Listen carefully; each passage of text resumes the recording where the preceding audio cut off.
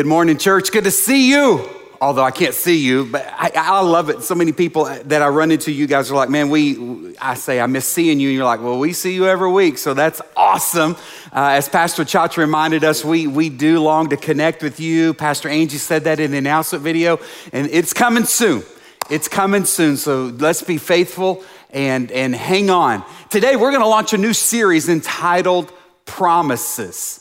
Promises. You know, when you look up that word promise in the dictionary, here's what you're going to find. A promise is a declaration or assurance that one will do a particular thing or that a particular thing will happen. Here's what we want you to see as we launch into this new series today, that when God makes a promise to his people, check this out, it's going to happen.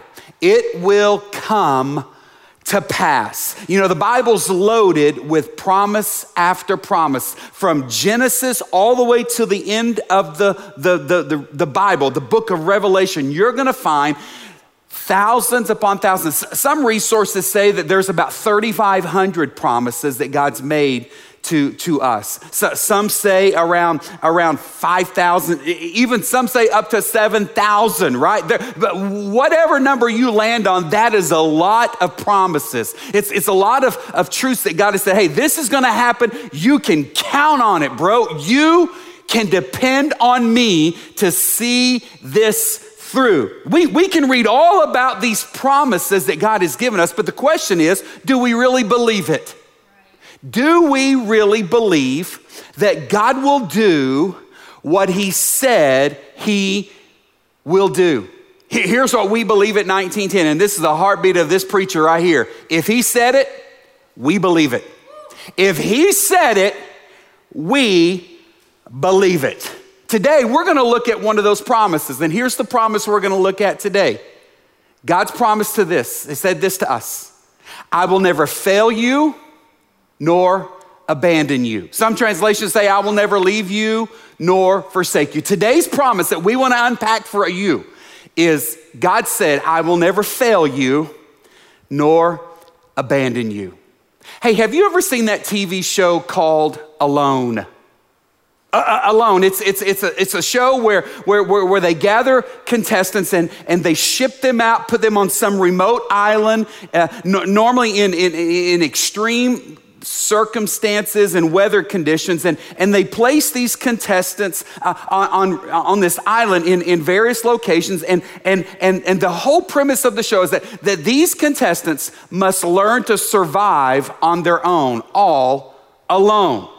And these contestants, you know, they have a radio where they can tap out at any moment. They can call for help. I don't know how they get a video crew with them there. I don't know if it's just a GoPro or what, but somehow somebody's recording all this, and we're fascinated by that. We watch it time and time again. And these contestants, hey, listen, this is not some door greeter at Walmart that's on this show. This is the toughest of the toughest. I mean, these are the best of the best. These are former military people. These are people that live off the earth. I mean, they're John the Baptist type people. They're eating grub worms and, you know, drinking rainwater. Yeah, I mean, they're tough. They're given a list of some 47 items that they can choose to take with it. They can take 10 items out of this list of 47, whether it be in relation to shelter or clothing or whatever. Hygiene is one of those areas, but whatever.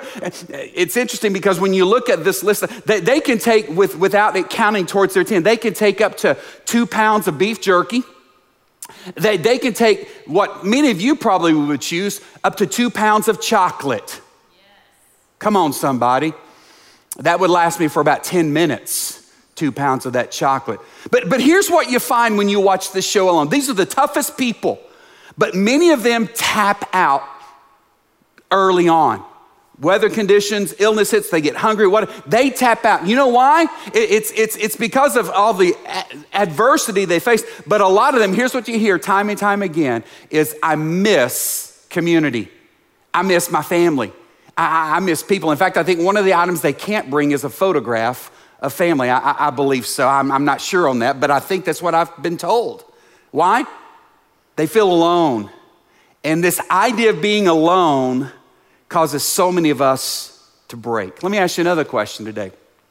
Have you ever been left somewhere alone?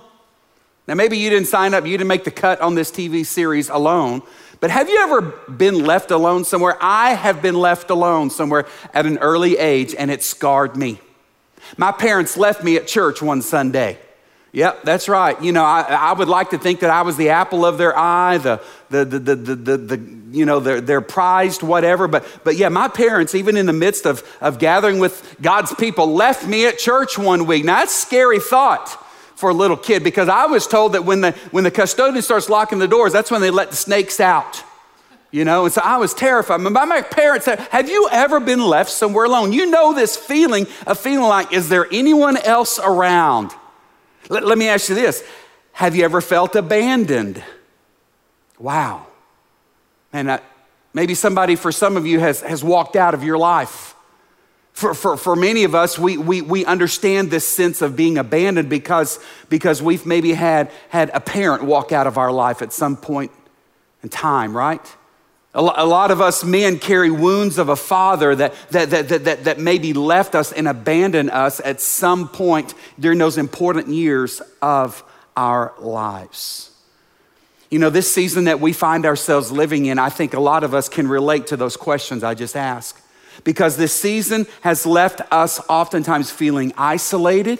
It's left us feeling disconnected, and let's just be honest, it's left many of us feeling all alone. This is week number 21 weeks now. And I want to tell you, I hit a point in these 21 weeks where I personally felt so alone. Now, man, I was more connected than ever with Zoom calls and staying connected with our staff via technology and meeting after meeting after meeting. I mean, I was connected digitally, but that idea of not having anyone else, and my family was just, 30 feet from me. I love them, but I still felt so alone. And many of you can relate to that. You have experienced those same emotions over these last 21 weeks. Maybe you find yourself today asking a question that many of us have asked. Where is God?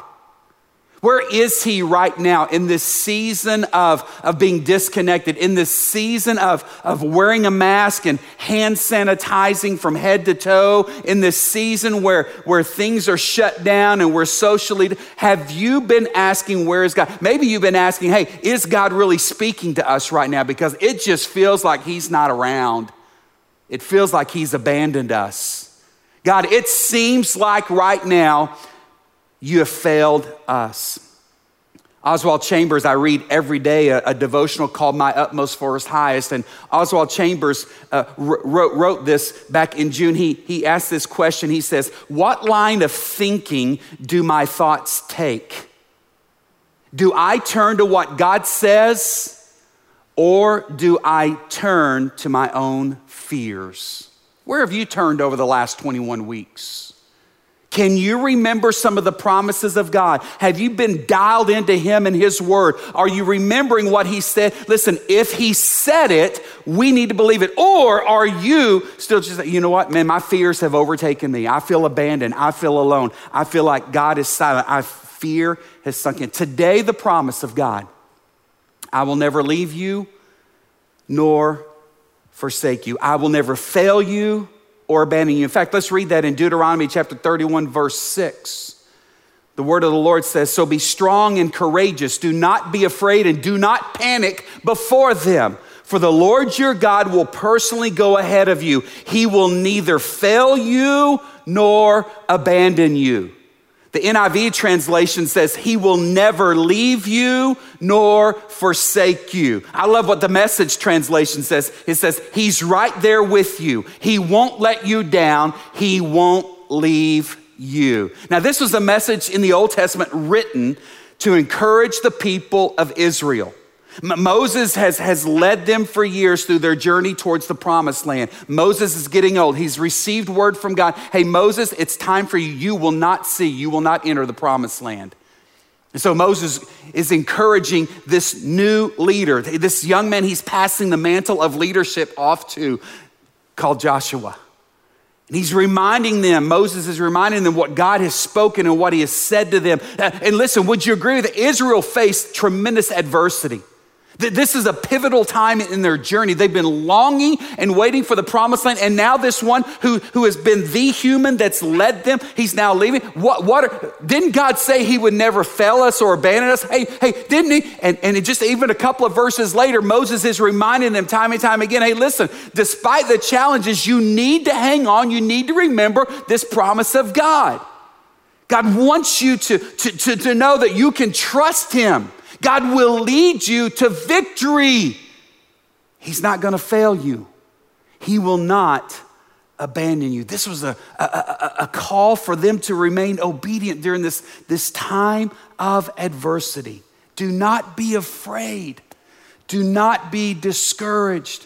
He would tell Joshua later on in Joshua chapter 1, be strong and courageous. What do you do when it seems like God has left the building? What do you do? Who do you turn to when it seems like God is not involved in the situation you find yourself in right now? Do you continue to trust his promise? Do you hang on to that? Or do you turn and buy in to your own fears? Promises. We struggle with promises. You know why? Because we as humans oftentimes break them, don't we? All throughout our lives, are we not people say, hey, I promise you this. Hey, I will never do that. I will never. You know, many people make that promise on the day of their wedding.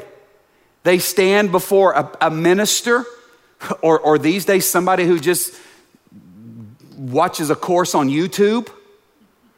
And they stand before their bride or the groom. They stand before a cloud of witnesses and they say, I will never, and they make these covenants with one another. They promise, but yet we find that we have a propensity as humans to break even those promises, don't we?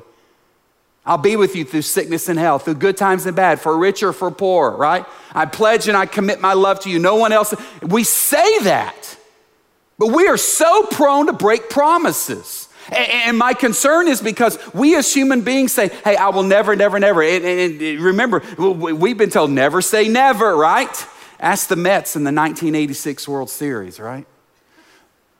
Never say never. Excuse me, Boston, yeah. Never say never. We break those promises. And so what happens oftentimes is we say, well, because promises have been broken throughout my human lifetime, that must mean God is someone who, well, he might not follow through with what he said he would do. Well, let me just remind you today, he is God and we are not. And he is not like us. The promises that we find throughout Scripture, whether they be the 3,500 or the 7,000, from Genesis to Revelation, we can count on it that God is a man of his word. And what he said, he will do. Folks, listen, he can be fully trusted. And my prayer is that you would take God at his word. You know, there was a time as we progressed through the history of the children of Israel, there was a time in which God was silent, didn't speak to them for 400 years. Can you imagine?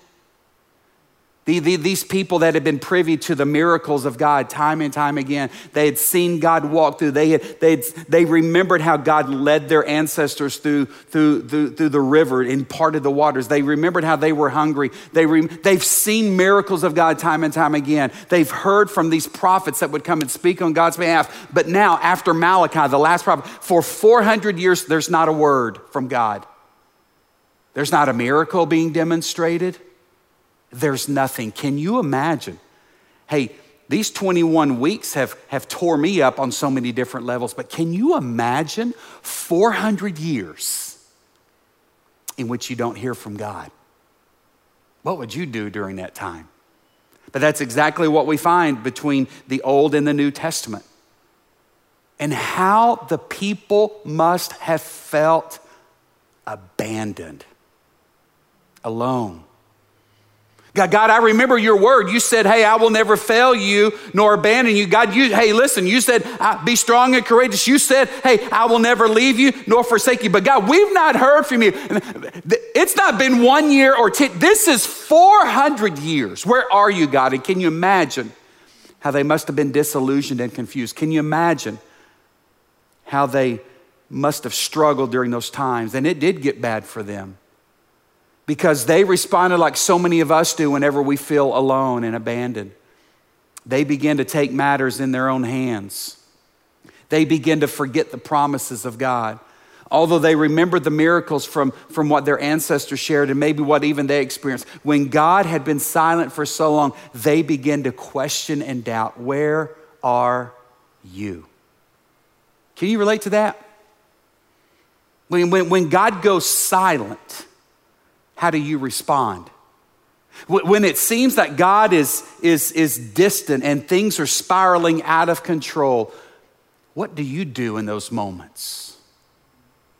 Question, doubt, wonder, is he really a man of his word?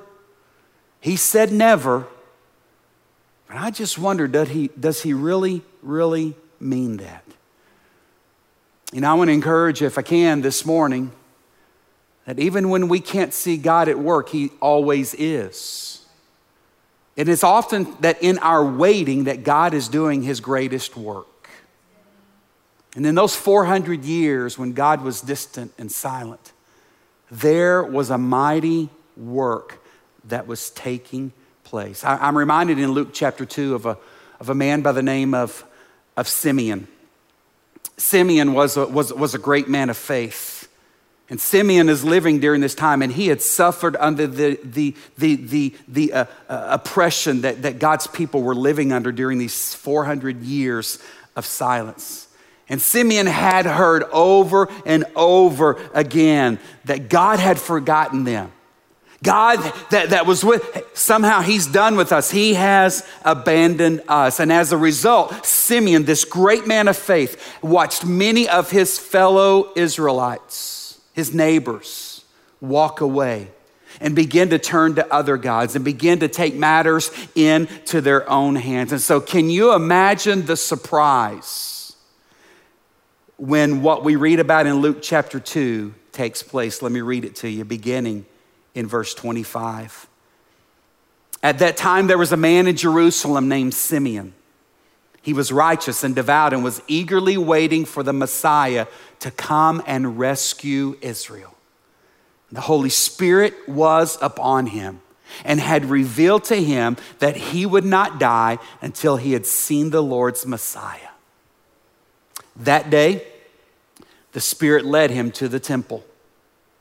So when Mary and Joseph came to present the baby Jesus to the Lord, as the law required, Simeon was there. And he took that child in his arms and he praised God, saying, Sovereign Lord, now let your servant die in peace. As you have promised, I have seen your salvation, which you have prepared for all people.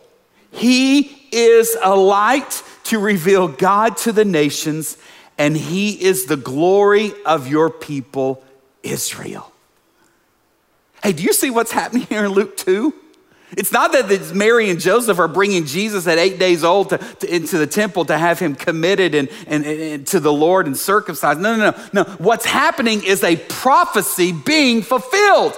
This man, Simeon, who's been holding on. I mean, can't you just imagine? Simeon's life is now complete. Lord, do not let me die until I see this promise fulfilled. Hey, Simeon say, drop the mic. Boom, my life can end right now because I have seen the one that God promised he would send. The one that God said, hey, I will never fail or abandon. Listen, that promise now being confirmed here in Luke chapter 2. If he said it, I believe it.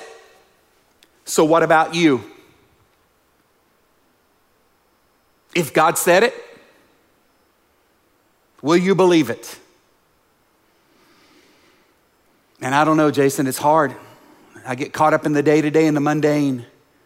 I'm needing a breakthrough in my life, and I've been praying, and I've been texting Pray 1910 to that number 97,000 that you guys have been promoting. You stay at it. You be persistent. You keep pounding. And you let us keep joining. Listen, at some point, God's going to break through. And his promise will be fulfilled in your life. Let me just remind you what it says in the book of Romans chapter 8, verses 10 through 11. Christ lives within you. And so even though your body will die because of sin, the Spirit gives you life because you have been made right with God. And then check out this promise in 11. The Spirit of God who raised Jesus from the dead lives in you. And just as God raised Christ from the dead, he will give life to your mortal bodies by the same Spirit living within you. Come on. We have that same Spirit that raised Christ from the dead, is what this means, within us. He's not left us. He's not abandoned us. Come on, believers in Christ, you're eat up with him. His Spirit's in you is what the word says. He's not failed you. He's not left you. You can't get rid of him. So what does this promise mean for me? What should I do with this promise that I'll never fail you? Know, how should I go about living? 3 things quickly. Here's what I want you to see. Number 1, you need to walk in confidence. You need to know that if God said it, you need to believe. You need to walk in confidence. Hey, listen, God is for you. He's got you. If God is for us, who can be against us? Walk in that confidence. Number 2, you need to know that God is at work. Even though you can't see it, throw that up on the screen, fellas. Even though you can't see it, he's at work. And even though it looks like things are out of control and the enemy's having a heyday, I'm telling you, God's at work. Listen, I don't think some of us could handle if we knew everything happening right. We couldn't handle it. Listen, some of you get all bent out of shape trying to figure out movies like National Treasure. You're still trying to figure out the Freemasons and stuff like that, right? So some of us, when we watch TV shows like Scandal and Alias, hey, does that stuff really happen in our government? Listen, you drive yourself crazy just trying to figure out some of those things. I'm telling you, there's a war going on, a battle raging right now of epic proportions, and you just couldn't handle it all. You got to trust that God's at work right now. You got to trust that. He knows what he's doing. He knew that things would get worse before they got better. He promised us that. John chapter 16:33, in this world you will have trouble, but you need to take heart because I've overcome it. You walk in confidence, believer. Spirit's in you. You need to trust that God is at work. And thirdly, you need to trust that he's going to come through. He will. He's a man of his word. I love what Pastor Charles Spurgeon said. He said, God is too good to be unkind, and he is too wise to be mistaken. And when we cannot trace his hand, we can trust his heart. Hallelujah. Hallelujah. I will never fail you or abandon you. Not for any reason, God says. Not for your sinfulness, not for your selfishness, not for your stubbornness, not even when you turn your back and you go your own way. You need to know you might leave me, but I will never abandon you. So let me ask you today, are you in the midst of a season of waiting? Maybe it's been a long and frustrating and confusing months. Maybe even years for some of you. Maybe you feel like God has failed you or God has abandoned you. Maybe he's forgotten you and maybe you're beginning to lose some hope. Don't lose hope in God. His promise is that he's here and he's at work, and he's at work in our waiting. Even during this challenging of seasons, God wants to point us to Jesus. Jesus. He's in us, believers, and he's for us, and he will never fail or abandon us. God, thank you. Thank you, God. that even when we can't see you, we can trust your heart. In Jesus' name.